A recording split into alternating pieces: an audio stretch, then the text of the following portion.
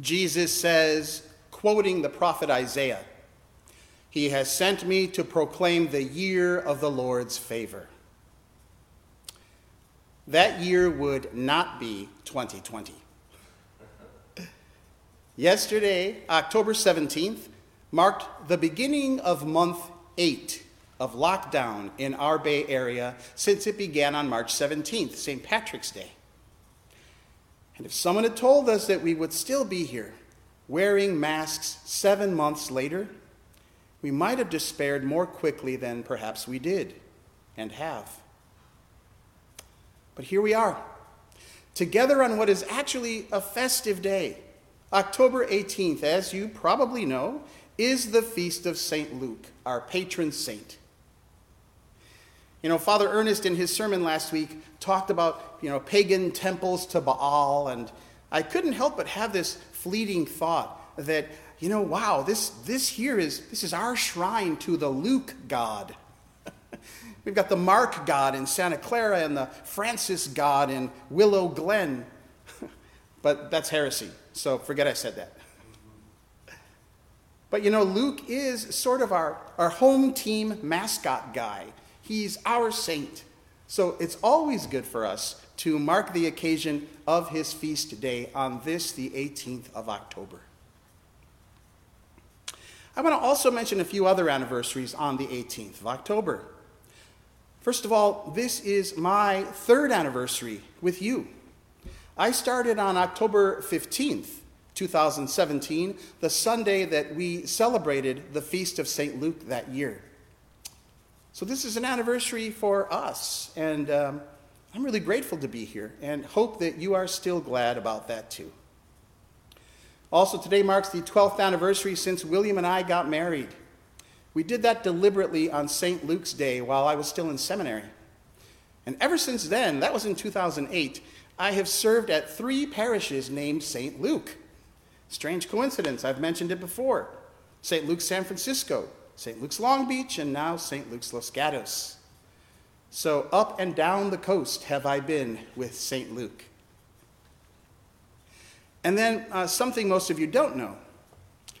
At yesterday's courtyard service, Kirk Young asked to read the first reading from Sirach, which we just heard a few minutes ago about physicians. Because in 2009, he got up and read it on St. Luke's Day of that year, right here in our church. And it's the same readings each year on this day.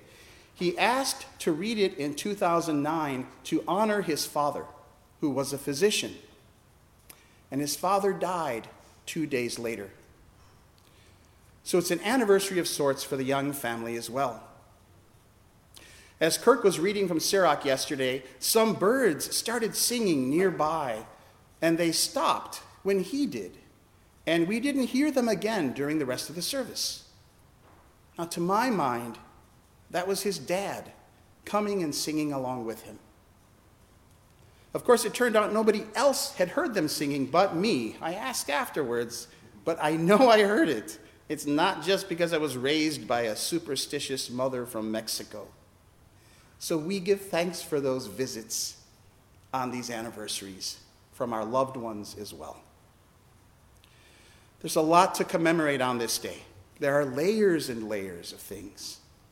And it's the end of 7 months for all of us, an anniversary that we all have in common this weekend. And we're tired. And the year of the Lord's favor, it seems, this is not. I was reminded by William how much support there was for physicians, for all medical staff, and still is. But early on in this pandemic, people would send cards to hospitals and pizzas and gifts to show their appreciation and gratitude because, those people were putting their lives on the line, on the front lines of this pandemic, fighting a virus whose workings we didn't exactly know in those early months. And William reminded me of a story of a man in Morristown, New Jersey, who on March 26th went and knocked on the window of an ER and held up a big sign that read, "Thank you all in emergency for saving my wife's life. I love you all. A nurse who took this photo with the man's permission said he had tears pouring down his face. I don't know him. I don't know his wife. But throughout the last 13 years as a nurse, I realized this is why we do it. Times are tough, but we make a difference. So it is meet and right for us to honor physicians, as Sirach says, on this day when St. Luke, who, according to tradition, was a physician himself, is commemorated. Physicians, nurses, caregivers, staff of all kinds in hospitals and clinics and care facilities who surround us with healing ministry and with compassion in our times of pain.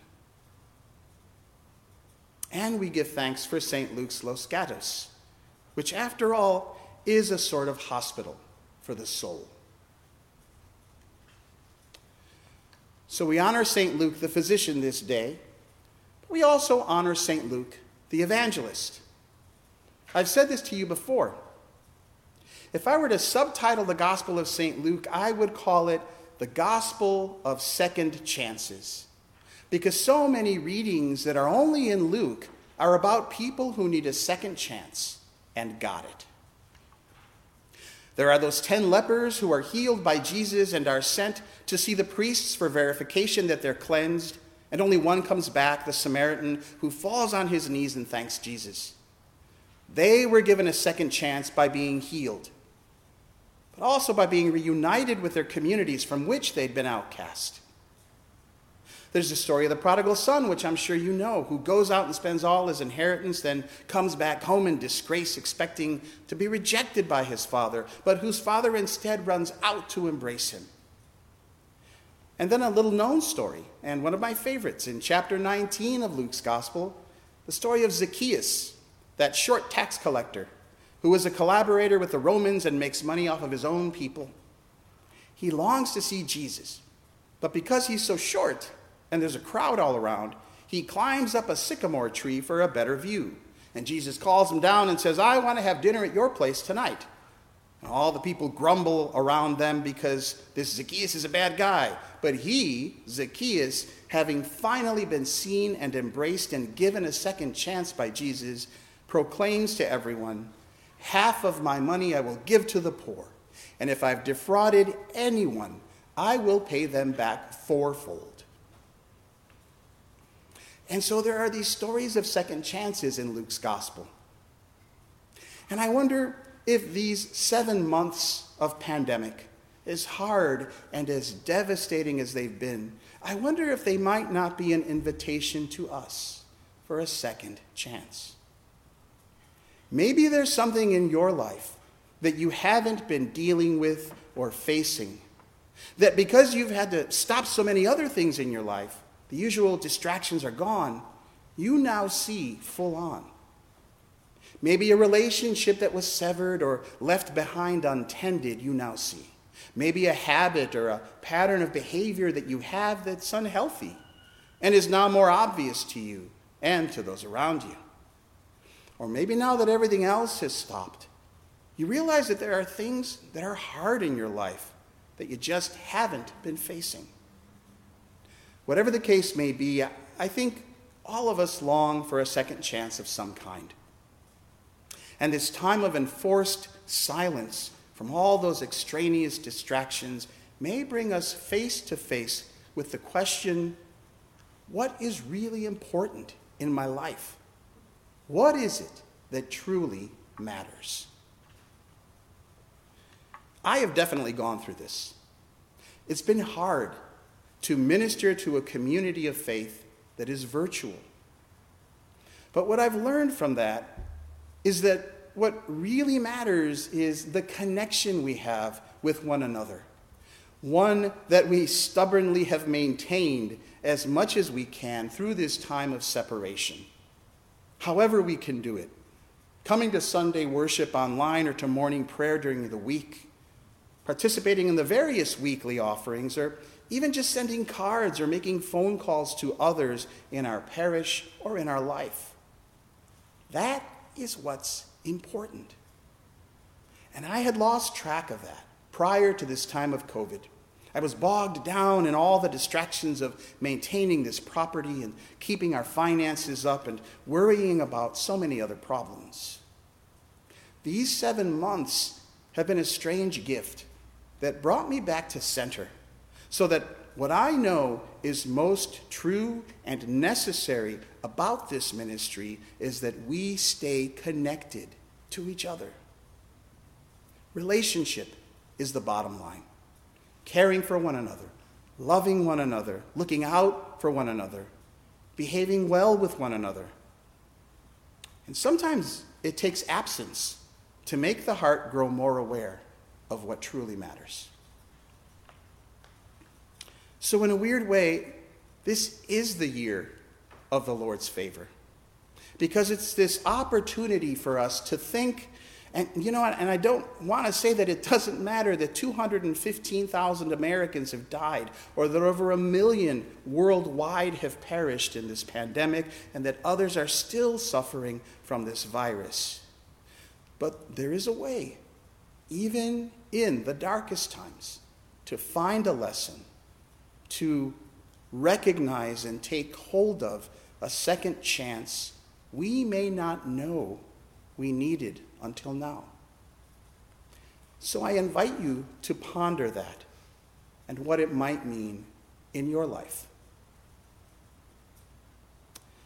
Our AA groups have not been able to meet here for months, and it's been kind of devastating for them. I've spoken with a few of the members that I've seen, and initially they were all meeting on Zoom together, but they then realized that nothing can replace the healing that comes from face-to-face contact, embracing each other and being together.